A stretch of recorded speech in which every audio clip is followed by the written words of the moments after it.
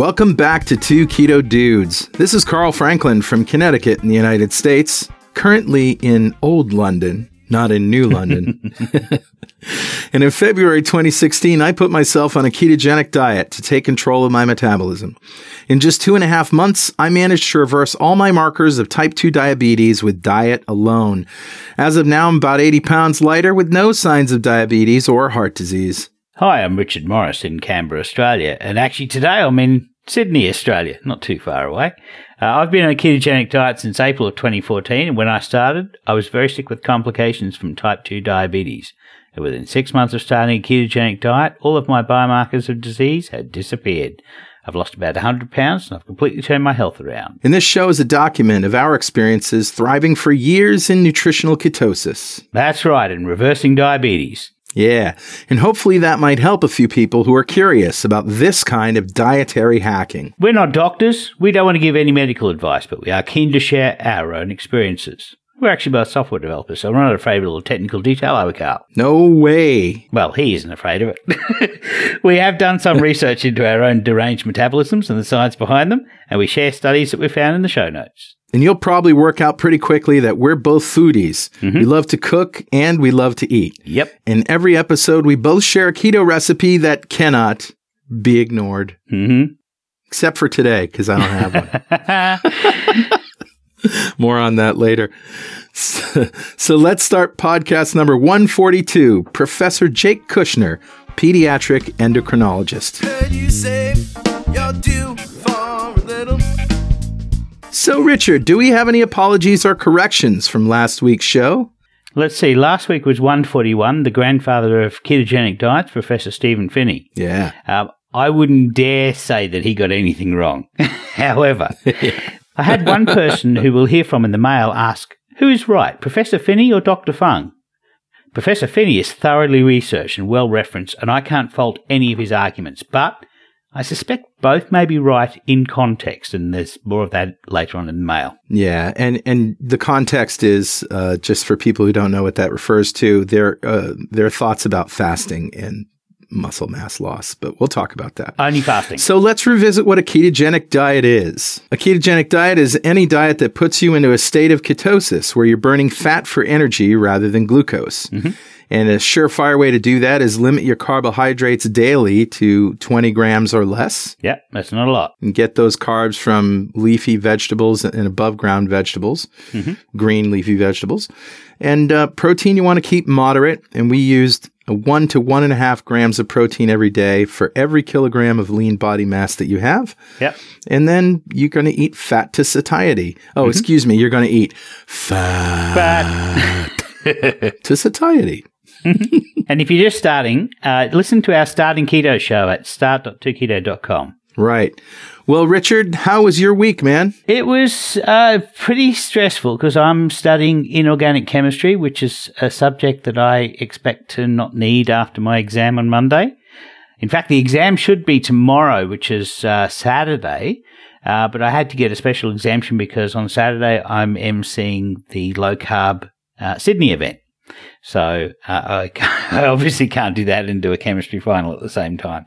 So anyway, I got the exam changed. So I'm stressing because it's stuff that I'm interested in.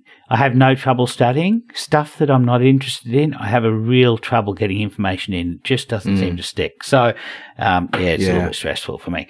How was your week, Carl? Pretty good. I've been working on my film and talking to my clients and doctors and trying to strategize about the way that this can have the most impact. Nice. And I'm in London right now visiting a friend. Mm-hmm. Old London. I went from New London to Old London, from the Thames River to the Thames River. That's right. And I'm visiting a friend who is trying to help me with that process. Mm-hmm. So I'm here for the entire weekend, and I'm very, very excited. But it was a sort of a last-minute trip, and as such, I wasn't able to prepare a recipe. So bad Carl, but I will find one and I'll put it in the show notes for you when I get it done. So that's it. Well, let's give away some swag, buddy. Yeah. Every show we pick a lucky winner at random from the members of the 2 Keto Dudes fan club. Right. And today we're giving away a treasure trove of stuff from vendors we like, all of which you can find at fanclub.2keto.com. We also need to mention a caveat. Most of our vendors can only ship inside the United States. That's right. However, if we happen to pick someone outside the U.S., we will find something to send, but it probably won't be the whole treasure trove. So who's our winner this week? Today's winner is John Lucas III. Congratulations, John. Let's tell everyone what John has won. Yeah. All right. Well, the first thing John has won is a 2 Keto Dudes coffee mug with our mugs on it that says, "Keep calm and keto on. More sage advice was never given on this show." And a signed copy of Lies My Doctor Told Me by Dr. Ken Berry online at lies.2keto.com. And a bottle of Stevia Sweet Barbecue Sauce, developed by a barbecue restaurant owner who plans to change the restaurant industry forever. Only 2 carbs per serving, online at steviasweetbbq.com. We also have a cheese-making kit from Wine and Whey. Pam Zorn gave everyone at Keto Fest a kit so they can make their own fresh mozzarella. It's available online at wineandwhey.com. That's wineandwhey.com. And a 6-ounce cup of beef bone broth concentrate from Birthright Nutrition. Just add water, heat, stir, sip, and enjoy. Jam-packed with good stuff. More at birthrightnutrition.com. We're also giving away a bottle of Remag Magnesium Solution developed by Dr. Carolyn Dean, along with a copy of her protocol, and the Keto and Magnesium Manifesto online at magmiracle.com. We're also giving away a big bottle of fasting drops from Keto Chow. It's a well-formulated blend of electrolytes. Just drop a little in your water and fasting will be a breeze. Online at fastingdrops.2keto.com. And 2 bottles of Sated, 1 chocolate, 1 vanilla, online at sated.2keto.com. And from Keto & Co., a sampler 6-pack, a bag of brownies, 4 bags of different flavored cauliflower rices, and a bag of flatbread, online at ketoand.co. And finally, a bag of everything bagels from Fox Hill Kitchens, made with yeast, but no wheat or gluten, online at bread.2keto.com. And if you don't want to wait to win some swag, you can buy all sorts of it online at gear.2keto.com. And now it's time to read the mail. You okay there, buddy? Yeah, it's getting weaker every week. I know, it's terrible. What you got, Carl? All right, well, this one comes from the great big public keto before and after thread on our forum, which now has 507 posts in it. Wow. And you can get there at success.2keto.com if you want to see some success stories and hear about people's experiences. Mm-hmm. So this one is from Jenny. And she says, "I want to play too." In other words, I'm throwing in my success story.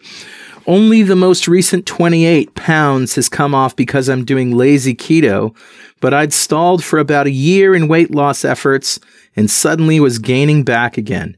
Taking all sugar out and limiting fruit essentially put me into a keto diet.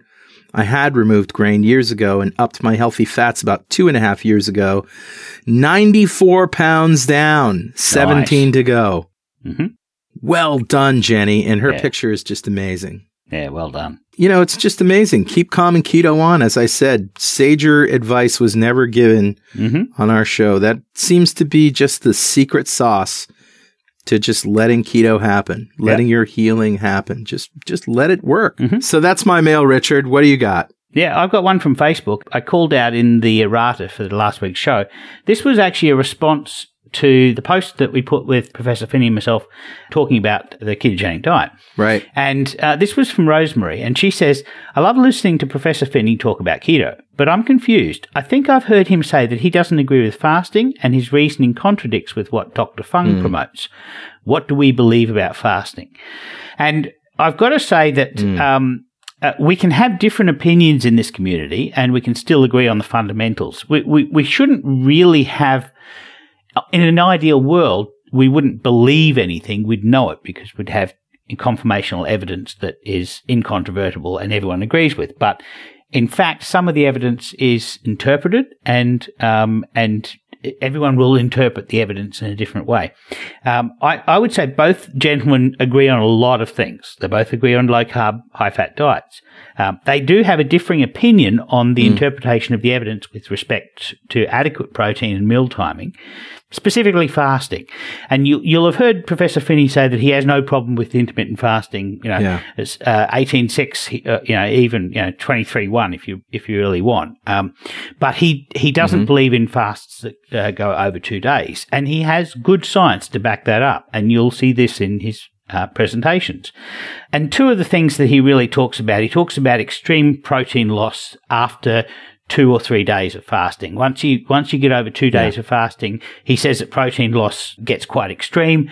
And so as a doctor, you're trying to keep lean tissue on people. You don't want people suffering from sarcopenia. And he also says that people's metabolic rates drop precipitously after the second day, and it takes a long time to after refeeding before they recover. And Dr. Fung says quite the opposite. He says in his clinical experience, he's fasted over 1,000 people, and he says the metabolic rates don't drop, and they don't have a loss of lean tissue. In fact, they have preservation of lean tissue. So I think both gentlemen are correct because they both have different contexts. Now, Dr. Phinney referred to a number of studies, and there's not a lot of studies into fasting.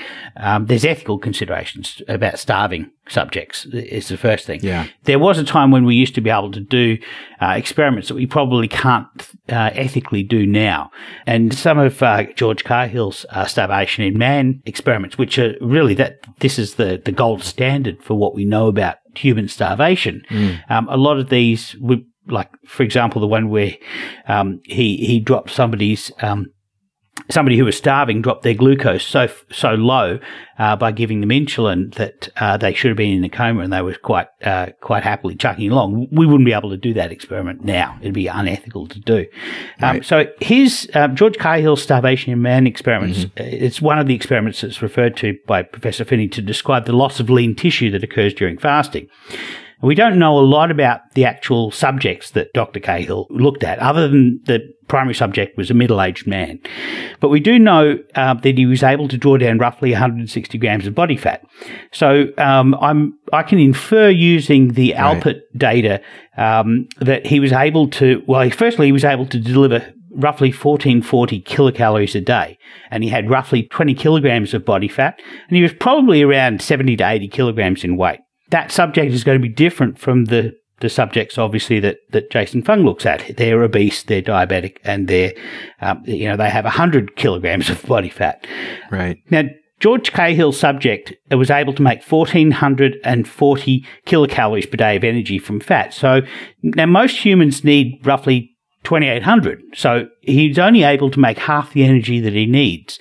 And so he would have had to have reduced his metabolic rate, and he would also have had to find other sources of energy. He would have had to have cannibalized lean tissue to be able to supplement the arrears, So a person with, so that was a person with 20 kilograms of fat. They can produce 1,400 calories, and they need 2,800 a day, so they're going to be burning quite a lot of lean tissue to be able to support that, and the metabolic rate will drop.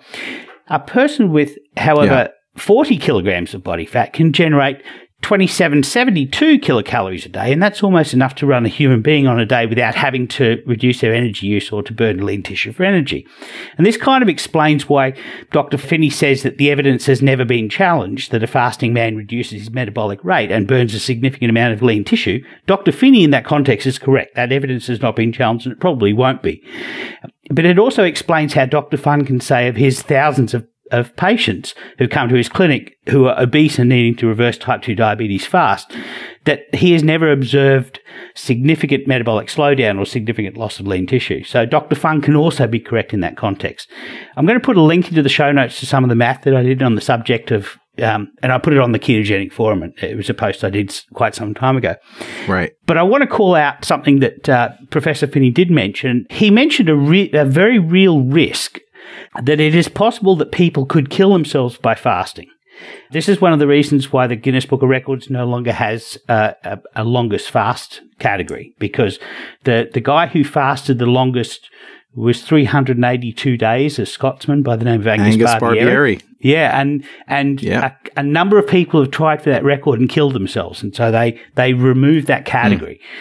So Professor Finney's quite correct that people who are doing extreme unsupervised fasting could be doing permanent damage if, in fact, could kill themselves, and they could permanently damage the reputation of ketogenic diets. This has already happened in the 70s with the liquid protein diet, and it could happen again. Right. So, it's worth paying attention to that. There are some cowboys on YouTube who profess to be ketogenic coaches, but they're doing it without a strong understanding of the science. And there's one coach in particular who yells at fat people all the time on YouTube advocating dry fasting where he drinks his own urine. Oh, that's crazy. I think it's important to call out this kind of thing as the silly and dangerous fringe that it is, and to differentiate that from serious weight loss clinics who use supervised meal timing to help type 2 diabetics to reverse their disease. So that's just that's me on my soapbox. Yeah. Well, Richard, I'm so glad that you put all this stuff into perspective, because there are nuances to this story, and people are always looking for always do this, never do that. Right. And it's just not that easy to do. You just can't think like that. No. And I'm really glad that you sort of unpacked it for us. Yeah, I would say my general advice is I don't myself fast over 3 days. I have fasted for 10 days and I started to feel a bit weird, and so I pulled the pin. I don't fast over 3 days because the evidence hasn't shown any benefit after 3 days. Really, you hit maximum autophagy, maximum cleaning up of unnecessary proteins structures after 3 days. And, Megan says the same thing. Yeah. She recommends that her patients only do a 3-day fast. Yeah. Well, Megan Ramos from the IDM. So this is exactly the case. I think one of the things that happened was Dr. Fung was involved in writing a book on fasting, and one of his co-authors spoke a lot about, long, 20-day fasts and what have you. And I think part of his message was conflated there.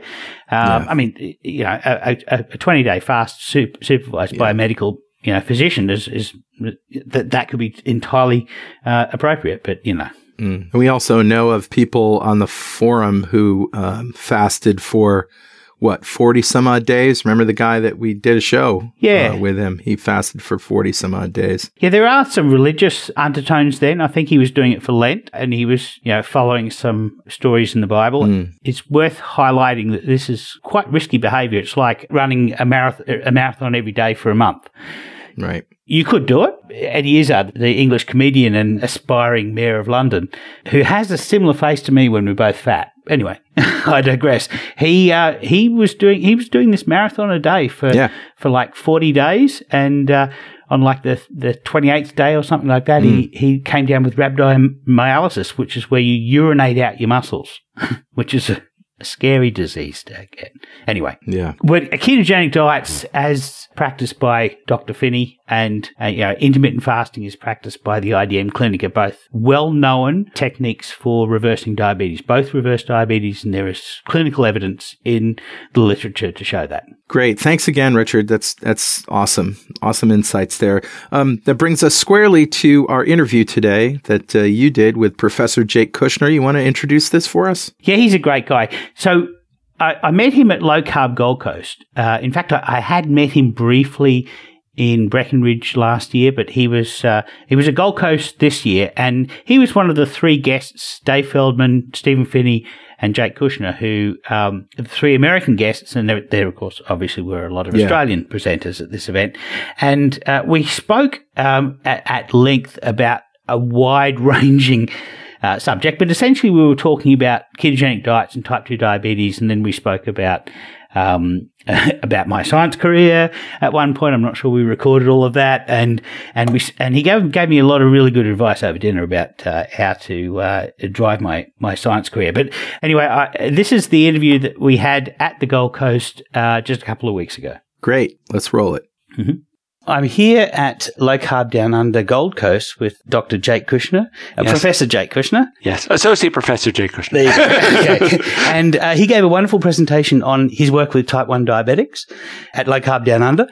Thank you very much. That was wonderful. It was really my pleasure to be able to do this and to be able to meet all these incredible people at this event and really to sort of be able to talk about my passion, which, as you can tell, has been type 1 diabetes for essentially my entire professional career. Yeah. Tell us a little bit about how you got here. How did you get to a low-carb conference professionally? What triggered you to look into low-carb treatments as a possibility for diabetics? So I'm a pediatric endocrinologist, and I was very interested in trying to find some esoteric and interesting metabolic condition that I could in some way contribute to understanding and learning. And I thought I was going to be a basic scientist and find something rare and unusual. And I eventually discovered that pediatric diabetes was really very important to me. And I became a basic scientist.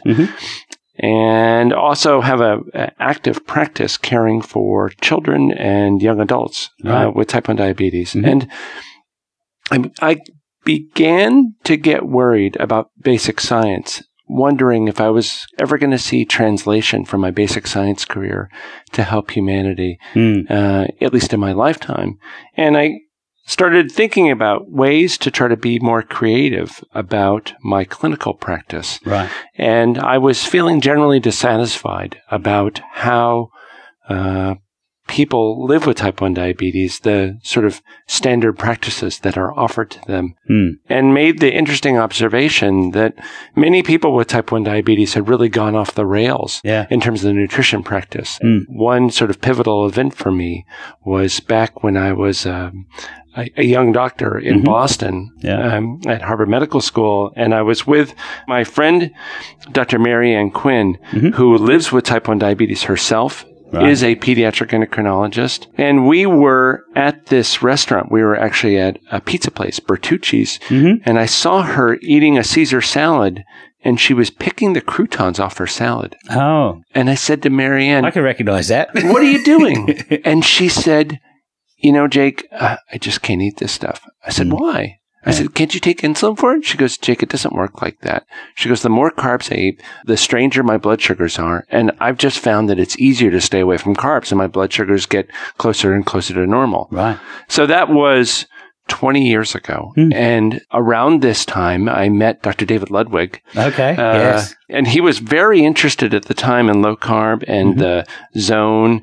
And we would go to his obesity service and work as young doctors. And I remember saying to him, David, the greatest potential impact for low carb could be type 1 diabetes. Right. And he gave me this pained look. He said, "Jake, that's not nearly as big a problem as obesity." Right. But again, my focus has been type 1 diabetes. And so I wondered whether low carb could be uniquely helpful.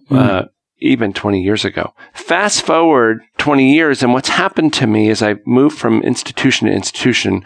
I was an instructor at Harvard Medical School, and then I was an assistant professor at UPenn in Philadelphia, and now more recently at the Baylor College of Medicine. And along the way, I've had many close friends and colleagues who themselves have type 1 diabetes. And this is sort of a peculiar aspect of the endocrinology world, but many people who are personally affected by type 1 diabetes decide to go into the field. So it's really wonderful. It's a personal epiphany, isn't it? Exactly, right. And so along the way, I've become very close with many of them and have discovered that they too are adopting low-carb approaches. And over time, we've been trying to sort of think about and refine this stuff. So again, it really came from friendship. And companionship with people who have type 1 themselves and looking and trying to understand how it works and strategies. And so through all this thought, I began to realize that low carb was very powerful. Finally, a friend of mine Kelly Sarasolo, who's a nurse practitioner who has type 1 diabetes, said, well, do you know about Dr. Bernstein's book? And I said, what? Yes. Okay. So this is 7 years ago. Yeah. I got Bernstein's book and I was just blown away by it. And I started asking around, I'm like, do you know about this book? This is amazing. And people are like, oh, yeah, he's crazy. It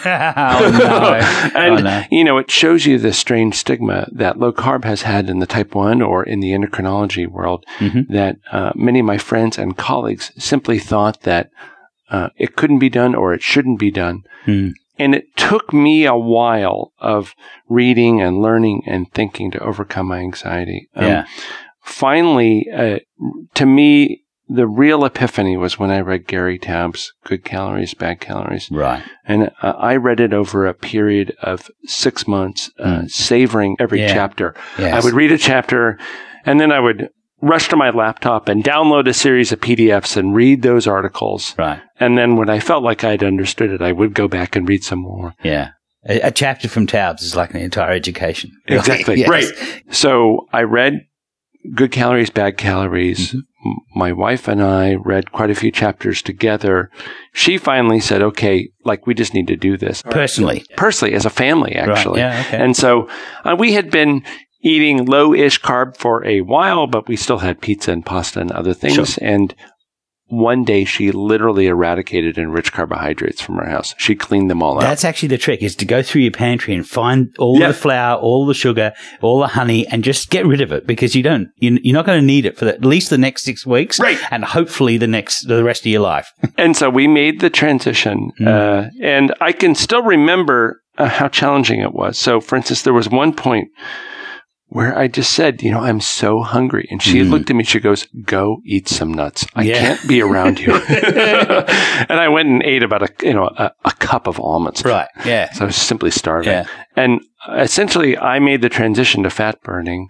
I still had a few more carbs in my diet than she did for a while. And then over the past year, we switched to nutritional ketosis. Yeah. And so my ketones my beta-hydroxybutyrate went from routinely 0.1 to 0.4 to now 0.5 to 1.5. Nice. And I've enjoyed it immensely. It's just been an amazing thing. Yeah. So I got interested in low carb. I started thinking about low carb.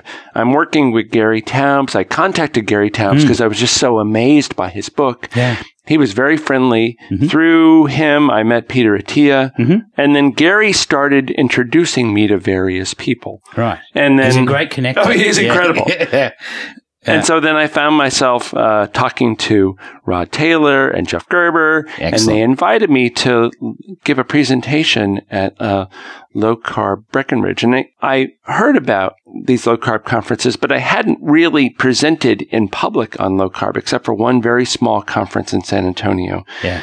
But Gary Taubes knew of my very strong interest and suggested that I might be a good speaker for Low Carb Breckenridge in 2017. Yeah. And so I accepted an invitation and made plans to go. And then I broke my leg in Japan and had to cancel. Yeah. Yeah. No, I remember them telling us that story. It's completely bonkers. I think I don't remember who filled in for you, but I recall they were quite good as well. So yeah. But I'm glad that you managed to make it to 2018. And again, by now I've gotten really used to thinking about low carb and had been giving talks, at least in my own institution, trying to really refine my thoughts about it. Right. I gave that talk at Low Carb Breckenridge. It was an amazing experience for me. And I continued to collaborate with a bunch of people in the low carb community. We actually even wrote a grant together. So when I say we, I mean myself and Gary Taubes and Dr. Daniel DeSalvo, the Baylor College of Medicine, and a few other people to try to get money to do a randomized controlled clinical trial for low carb and type 1 diabetes. Right. It was a very expensive trial. We wrote to a private organization. It wasn't funded. But again, my hope is that the essence of that trial will ultimately play out over time and that there will be young people and funding agencies that will realize the opportunity to transform clinical outcomes with type 1 through research. I think the Lenaz paper, the one that David Ludwig was a senior researcher for, I think that mandates a study like this, because it basically puts forward a series of well-documented anecdotes and are really a generation of hypotheses. A low-carb diet enables type 1 diabetics to maintain incredible glucose control. Yeah, that paper is amazing, and it describes this community in Facebook called Type 1 Grit, which was created by R.D. Dykman, and it's a group of 3,000 people, primarily people who live with type 1 or loved ones of people who live with type 1, but also healthcare providers such as myself. Yeah. I'm a member, right. Who are interested in low carb and specifically the approach advocated by Dr. Richard Bernstein. And so it's a wonderful community. And in this closed Facebook group, you see narratives from people. So you might see a picture of food, a picture of a happy kid eating food. You might see continuous glucose monitor tracings. Yeah. You might see somebody holding up a hemoglobin A1C testing device showing that their hemoglobin A1C was 5.3%, and they have a big smiling face. And you'll also hear amazing narratives about how people feel like their lives have been changed by using low-carb approaches. And again, it's worth pointing out that type 1 diabetes is a very complex condition. So in type 1 diabetes, people have a complete inability to make insulin, and they have to replace that insulin with injections, and it just doesn't work well. So it's very difficult to effectively replace. The long-acting insulin is a little bit challenging because normally our pancreas has a lot of dynamic capacity to make more or less insulin. Yeah. And if you inject insulin or use an insulin pump, you're just sort of dumping in a predictable amount or a semi-predictable amount. With no ability to dynamically respond to blood glucose. Yeah. And then also there's a requirement for short-acting insulin response to meals or some sort of other acute stressors. Yeah. And that's very difficult to effectively replace. And I think even for non-diabetic humans, this high-carb lifestyle that we're living in can make people sick. But for people who can't make insulin, it's especially problematic because it's really challenging to replace the lost insulin from your pancreas with a giant whomping shot of insulin. Yeah. How do you replicate the concentration gradient between the pancreas and the periphery? Right. Is it possible? Yeah, and even stranger, we inject insulin in the periphery, but normally the pancreas produces insulin in response to glucose that comes through the portal vein, and it acts directly upon the liver. Right. So there's a whole pharmacokinetics that's broken. There's also the incretin system. So by the time we think about food, smell food, realize we're hungry, put ourselves in a position to eat, the whole insulin secretion system has been primed by the incretin pathway that secretes GLP-1 and GIP-1.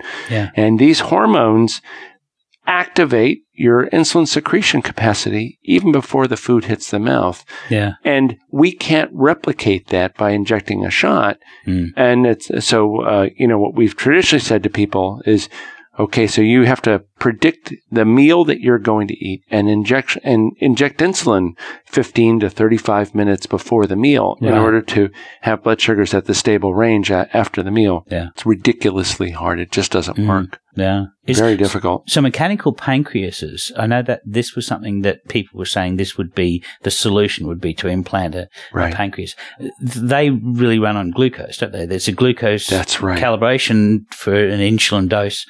So it's going to miss that incretin. Yeah, and there's a whole time delay as well. And the problem is when you inject insulin, you're injecting a hormone that lasts for several hours, but the insulin that is contained within our blood has a half-life of 5 to 7 minutes. Yeah. So our pancreas secretes insulin directly into the blood and has this massive dynamic capacity. Yeah. But when you inject insulin, you're just sort of committing yourself to several hours of insulin action. There's different kinds of insulin. Yeah. The shortest ones last for maybe 3 hours, and the longest ones last for several days. Right. But what we don't have is an insulin that only lasts for minutes or seconds that could then be controlled by a pump. Yeah. And so the problem is by the time the automated insulin delivery system senses that your blood glucose is high and it decides to give you more insulin, it's going to take 30 to 60 minutes to act. Right. And so imagine, if you will, driving down the road and you have a funny sort of steering wheel that only responds 30 minutes after you make a change. Right. Okay. Yeah. Well, obviously what's going to happen is if you drove in a city, you'd just run off the road. You'd crash. Yeah. But if you drove out in the Bonneville Salt Flats in Utah. Long straight roads. Or no road at all. Yeah. You would drive. But of course, what you'd see if you went from a helicopter up above is you'd see a sine wave. You'd see an S-curve. Yes. And the reason is you'd be adjusting back and forth. Yeah. And actually, this happened to me once when I was sailing. For the first time, I held the tiller. I had friends and we went sailing on a J boat in San Francisco Bay. Lovely. And they had me holding the tiller, and we're going from Berkeley out into Angels Island. And my friend Mike looked at me, goes, "Jake, look back." And we looked back, and there was a sine wave in the water in the wake. because I had been turning back and forth back and forth. Yeah. And what he said is, you can't respond because the problem is the boat takes too long to respond to the tiller. Just pick a point and stick with it and then change. That essentially is the essence of low carb. That's a great analogy. Yeah, that describes the flattening of the trace. You don't have all of these big peaks. You're not on a roller coaster, and so because there are smaller peaks, it's a law of small numbers, isn't it? Yeah, it's a law of smaller numbers, and it also suggests that you probably want to reduce the number of times that you intervene. Yeah, and I do believe. Just as an aside, somewhat non-scientific, I think this snacking culture that we live in is utterly toxic. I am not at all convinced that people need to eat 5 meals a day. No. They probably need to eat 5 meals if they're mostly sugar burning and they're hungry. And they have a pancreas that can still produce the right amount of insulin. But to go back to that sailing analogy, the idea is you're holding the tiller, you're looking at a point far away, and you're trying to line up some point on the sailboat with a point that's far away, and you're going to try to stick with it and then make few adjustments. Right. That's the equivalent of having only a couple of meals a day. Yeah. Yes, exactly. Yeah. I'm a type 2 diabetic and our problem is slightly different, but there is some similarity in that we don't make the right amount of insulin. Right. And so for us, if we don't eat a lot of glucose, we make our livers basically take over the homeostasis. Yeah. So no longer is our pancreas being the homeostatic organ that's controlling glucose. Our liver becomes it makes glucose on demand, and then the amount of insulin. And it makes glucose when it's not on demand. It makes way too much. In my case, it does. It definitely does. So, that I have to take metformin for that. But it replaces the homeostatic regulation. So, this is the same kind of thing that's happening for type 1 diabetics. A type 1 diabetic takes their long-acting insulin, and because they're not eating a lot of glucose through the day, and they're not eating a high-protein diet, if they're on a ketogenic diet, then the amount of insulin that they need is pretty much stable most of the day, and then they make the glucose on demand. And amazingly, so with type 1 diabetes, what you get is tremendous insight into human physiology because, so for instance, people who are on a high-carb diet and have type 1 diabetes, well, they require enormous amounts of short-acting insulin. So if they are, I've seen these kids who are consuming gobs and gobs of carbohydrates, huge amounts of insulin, they end up gaining weight, and then their long-acting requirements go up as well. On the other hand, if you're able to reduce carbohydrates to very small amounts, again, this is the Bernstein rule of small numbers, small amounts of carbohydrate or small amounts of insulin requiring meals mean very small doses of insulin and less opportunity to get off track, to have blood sugars that are high or low. Yeah. You can hear a helicopter going by. We're actually sitting on the beach, believe it or not. And so that's a surf rescue helicopter going by. You can probably hear the sounds of the ocean in the background. It's a wonderful view that Dr. Kushner has from his place. So what are the barriers and challenges for a type 1 diabetic in taking up a ketogenic diet? Because it's going to be different for them than somebody like me who can make insulin. Well, there's a bunch of interesting and unique components to this question. One is, where do you learn? And there is this wonderful book from Dr. Bernstein, which has sort of been the Bible of the low carb community for type 1. There's also a terrific book by Adam Brown. So Adam Brown has written a wonderful book called Bright Spots and Landmines, which is essentially like an owner's manual for someone who lives with diabetes, but it's especially focused on type 1. And it has a lot of great tips on nutrition and low carb, but also just wonderful all-around tips on living with diabetes and stigma and lifestyle and exercise and wellness. I need to read it. You need to meet him. Yeah. He's a really incredible, amazing guy. He works for Close Concerns. Kelly Close runs a consulting business that provides a sort of assessment around diabetes-related industries. And so he has type 1, and he's very thoughtful about the way he approaches living with type 1. And unfortunately, these two books, Dr. Richard Bernstein's Diabetes Solution and Adam Brown's Bright Spots and Landmines, are about the only books that I know of that really approach low-carb nutrition. And many people who live with diabetes, type 1 or type 2, have few other solutions other than the internet and what I would call secular, i.e., non-classical medical solutions. And the issue is there's just been tremendous cultural barriers for endocrinologists and diabetologists and diabetes centers and classical nutritionists to think about and get engaged and participate. Right. And I'm utterly perplexed by this because as a physician, I want to do everything I can to support the people who come to me seeking care. Right. And I can't imagine not trying to look for innovative new solutions. I mean, it's abhorrent to me.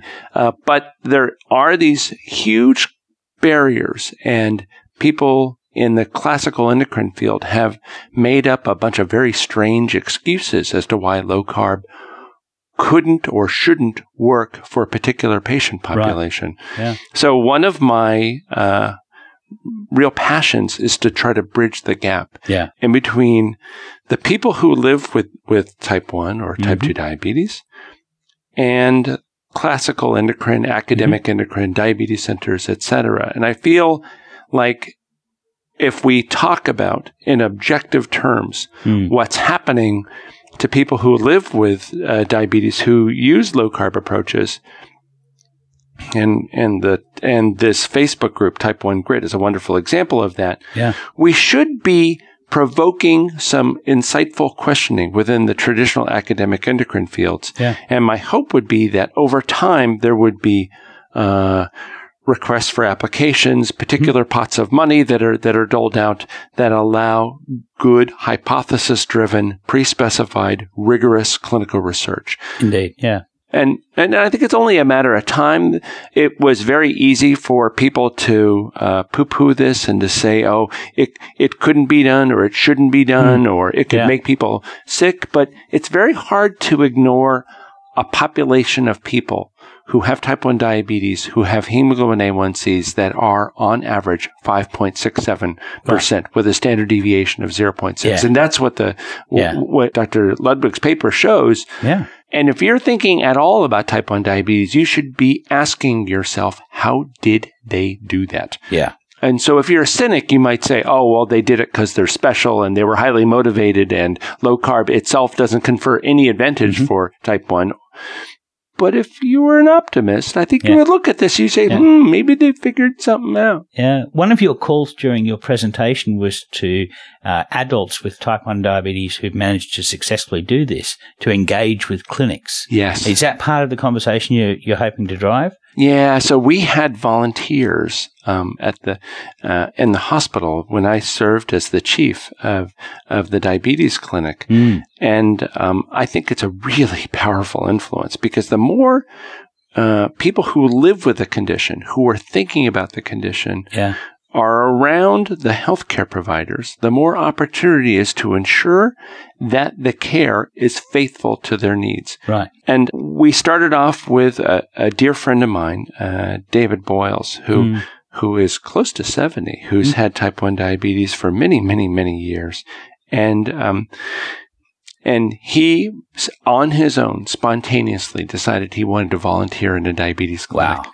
And he's a guy who wears cowboy boots, and he's a hunter. He's hunted on multiple continents. Excellent. Yep. And he is he's an awesome, amazing, larger-than-life character. And he would volunteer in our clinic and walk in and meet families. And people would, mothers would see his pump on his belt, and they would just break down crying. Yeah. And because they had essentially thought that their children would never live long enough to be as old as this dude. And this guy's a robust human being on top of everything, and they were worried their children would be brittle diabetics all their lives. At the time I met him, he was riding these unusual motorcycles that can go on and off-road, and and he would go on these extended touring trips, and he had ridden all around the world. And so he's a very thoughtful guy. We spent a lot of time talking. He became a close friend. When he comes to Houston, sometimes he even stays with me. And I feel like I've learned an immense amount from him and from other people who live with type 1.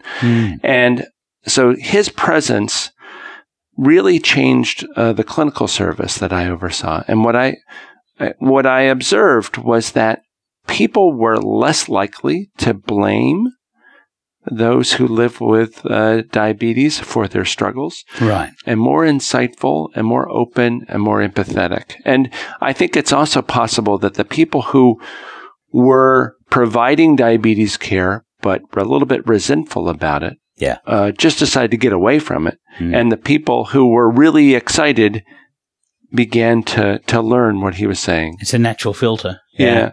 And so I sort of think of him as a real cultural pioneer for pediatric diabetes, and I would love to have many other volunteers. My friend Jamie Goldman was volunteering in our clinic as well. We never really got the volunteer program as busy and as robust as I would have liked. But I would encourage any listener who has diabetes who would like to share with others to march down to their local diabetes clinic or hospital and suggest that they'd like to volunteer. Yeah.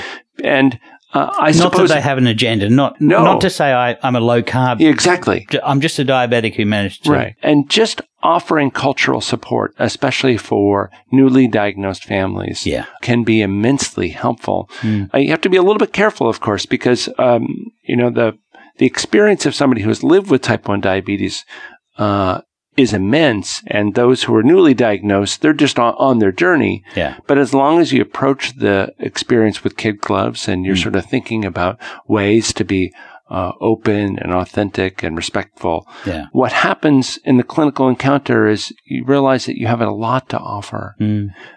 Again,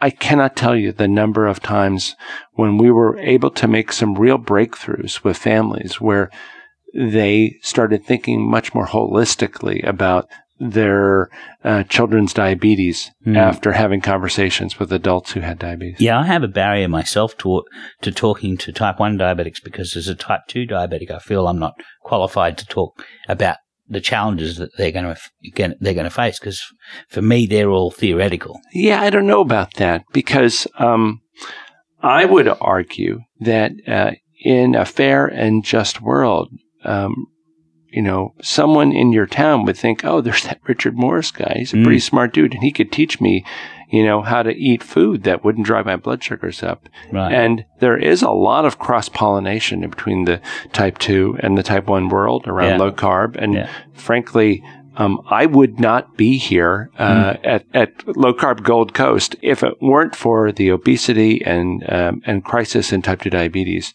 There is much more attention, and we're learning much more in the type 2 world than we are in the type 1 world right now. It's moving much faster. Yeah.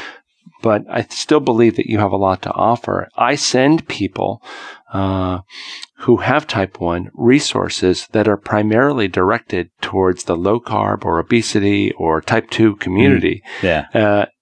Because I know that they're going to be generally applicable. There are some unique things around type 1, like, how much insulin do you take for protein? Where somebody who has type 1 probably can confer some unique advantage, but there's a lot of generalizable solutions. I might do that actually. So I want to close out this interview with an anecdote that David Lim told me last night, and he's one of the low carb doctors here. He's got a practice in Sydney, and he was at a restaurant across the road the other day for lunch, and he noticed a young family. Or a family with a young child and they were injecting the child with insulin. And so he introduced himself and he said, I don't know if, I don't want to intrude, but, I'm a physician and I treat, I see you're injecting insulin. Do you know who's across the road? He said. And he went on to talk about this conference that we were having and, said, this is a great opportunity. Professor Kushner is here and he's talking about type 1 diabetics. And so, he invited them to the conference, and Rod Taylor was more than happy to let them sit in, and you went and had a chat to them for almost an hour. Is that? Do I have that story right? Yeah, that's right. And amazingly, the week prior, the family had contacted their local caring physician about the possibility of exploring low carb. Really? Wow. And had been rebuffed. Oh, no. And so they had been thinking about low carb, and their rationale went as follows. We struggle with our child's weight, who's had some unfortunate weight gain. We'd really like to find a way to reduce the glucose swings in between very high and very low blood sugars. We know that there's a lot of interest in this whole low carb thing, and we'd like to know, could this apply to our child? Those are the right questions to ask. And the answer was no. No, that's the wrong answer to give. And the answer was absolutely not. It's all rubbish. It could put you in harm's way. It's an interesting story. So I sat down with them and we talked and I tried to offer advice. Of course, they're going to need a local physician who is caring and thoughtful. So they needed a sympathetic physician. Yeah, they needed a sympathetic physician, and it's clear that they weren't going to get it locally. And I suggested that they might enjoy meeting Dr. Troy Stapleton. Right. And he's a person who lives with type 1 diabetes. He's a radiologist. Yeah. A really dynamic person. He's been on our show. Yeah. So I actually dragged them over to meet him. Yeah. And they were thrilled. And the question they were asking was, where can we go for healthcare? And he had a few names, actually. Right. And, it's not easy to find a GP or an endocrinologist who will support low carb, but they were able to do that. And hopefully that journey will continue. I also gave them a big, long list of resources. And I do have a list of resources I'm happy to share with your listeners. Can we put that in the show notes? Yes, certainly. Great. But, one interesting challenge is just finding healthcare in your local community that can truly be supportive. And I think that there's lots of reasons why people with diabetes or people who are interested in low carb can do things on their own and should be able to do things on their own independent of their healthcare team. But we depend upon healthcare for some unique things, and we should demand that they support us. And we need to find people who are open to low carb, and then we need to encourage them. Nourish them. Nourish them, exactly. Yeah. And then ultimately send people to those practices. And my hope would be over the coming decade that this this network of low carb friendly or open physicians would grow and grow and grow, and that it represented a unique growth opportunity in local communities so that people would be free to make their own choices. Well, that's wonderful, Professor Kushner. It's been a wonderful chat, and thank you very much for schlepping all the way out here to Australia to speak to us yokels. Much appreciated. Australia's an amazing place, and Low Carb Down Under, let me just say, is an incredible conference, and the people who are running it, Rod Taylor and others, are doing a spectacular job, and it's an incredible gift to the world, frankly. Yeah. What Rod and Jamie and also Jeff Gerber in America do, these guys really basically they fund the thing themselves, and they are the reason that the low carb community is different this time round than it was in 2004 or that it was in the 80s. And so, they make a massive difference. But you shouldn't tell people how wonderful Australia is, because what you have to do is you have to tell people about all of the poisonous animals that you saw and the drop bears, because otherwise there'll be an influx of people. So you have to make sure to get the story straight. Yeah, that's right. It's smog and it's hot. Exactly. And, don't come here. Yeah. Well, thank you very much. Thank you. Heard you say you're due for a little. Great interview, Richard. Okay, so as I say, that was a wide-ranging conversation. He's a wonderful man, and he cares a lot about type 1 diabetics. He spent almost an hour of his own time. Somebody was at a cafe and saw a family who were injecting their daughter with insulin, and introduced them to Jake Kushner. And this was people just in a cafe across the road from where this event was happening. And Jake came out of the conference and spent an hour with these people, just talking to them about how to deal with type 1 diabetes. And, he's a world expert on the subject. So, lovely guy. Yeah, excellent. And I saw him at Low Carb Houston. That was like the next week or something, wasn't it? Yeah, exactly. It was just the next week, and I really enjoyed his talk, and his message is so good. And he sort of reminded me of that show that we did with Ian Kelly, type 1 diabetic friend of mine. I think it was show 59. Mm-hmm. And Ian was a type 1 diabetic who was used to injecting lots of insulin and covering his food. And although it's totally different from type 2 diabetes, it's almost exactly the opposite in terms of your pancreas. Yeah. It's not an overproduction of insulin, but it's no production of insulin. Yeah. So you do have to have a constant amount of insulin in your blood. But he noticed that by cutting out carbohydrates, his blood glucose went from swinging wildly in either direction to just smooth and steady. Right. And that's exactly what we want for everybody, not just type 1 or type 2 diabetics. Yeah, good stuff. Yes, absolutely. So I'm starting to feel a little bit peckish. It's carnivore, so I'm feeling like a bit meat rending. Well, then, let's get right on to some recipes.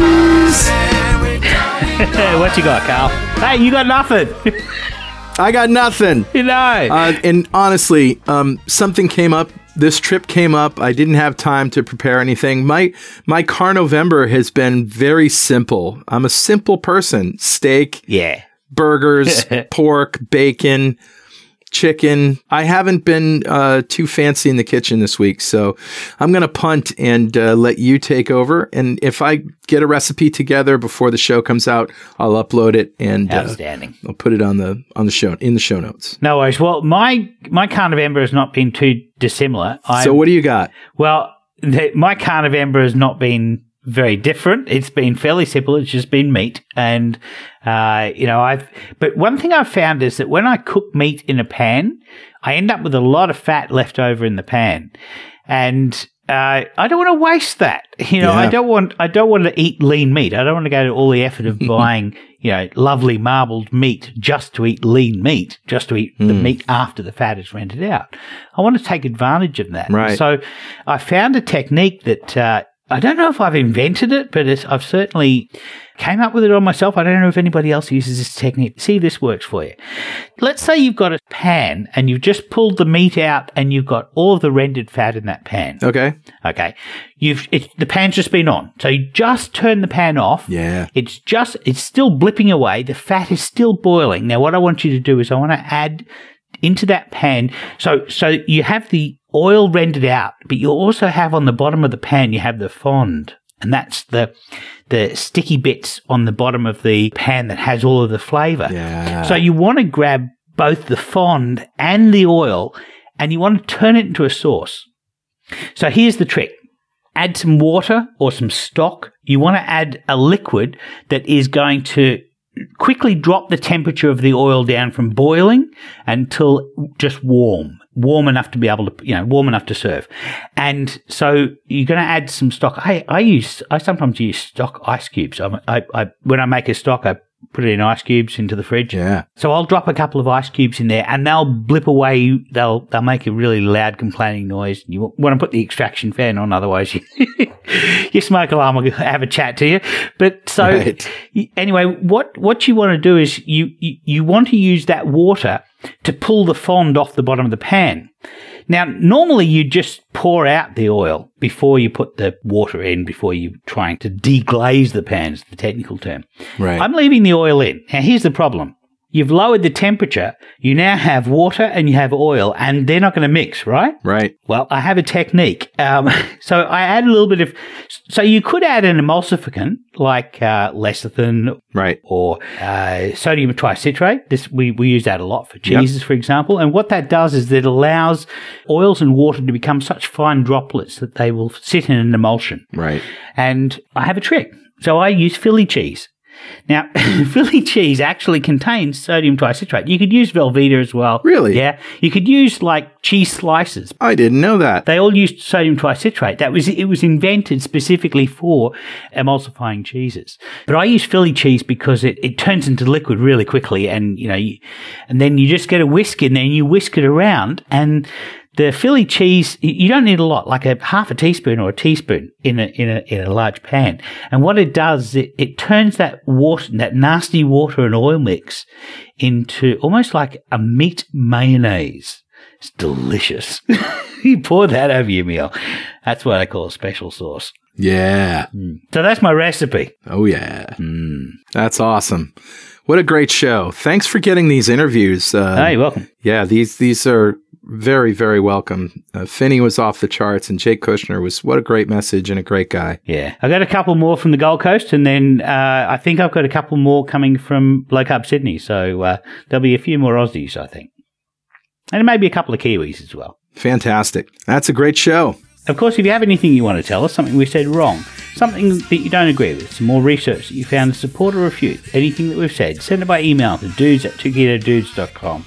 or post it on our website. And you can follow us on Twitter, Twitch, Facebook, YouTube, and Instagram at 2KetoDudes. Make sure to use the hashtag 2KetoDudes. And of course, if you want to join the free ketogenic forum, it's forum.2keto.com, and you can have a look around the ketogenic forum without needing to create an account by starting with success.2keto.com. And if useless swag is your fancy, like t-shirts, coffee mugs, and all that other junk with witty keto sayings on them, head over to gear.2keto.com. And if you want a shot at getting some of that swag for free, join the 2Keto Dudes fan club. You'll be eligible to win something in every show. Go to fanclub.2keto.com. And if you feel like supporting our forums and all the podcasts we produce, and I sincerely hope that you do, think about making a monthly pledge on our Patreon page at patreon.2keto.com. You can also see all of our podcasts and other videos on YouTube at youtube.2keto.com. And if you haven't already, go leave us a review on Apple Podcasts. That's how new people get to know about what we do. 2 Keto Dudes is brought to you by 2 Keto LLC, who strives to support the low-carb community with podcasts and other publications. My friend, keep calm, keto on, and fast when you can. Yeah, keep calm, keto on, Carl, and Keto Fest at least once a year. Yeah, absolutely. KetoFest.com. Go sign up. And we'll see you next time on 2 Keto Dudes.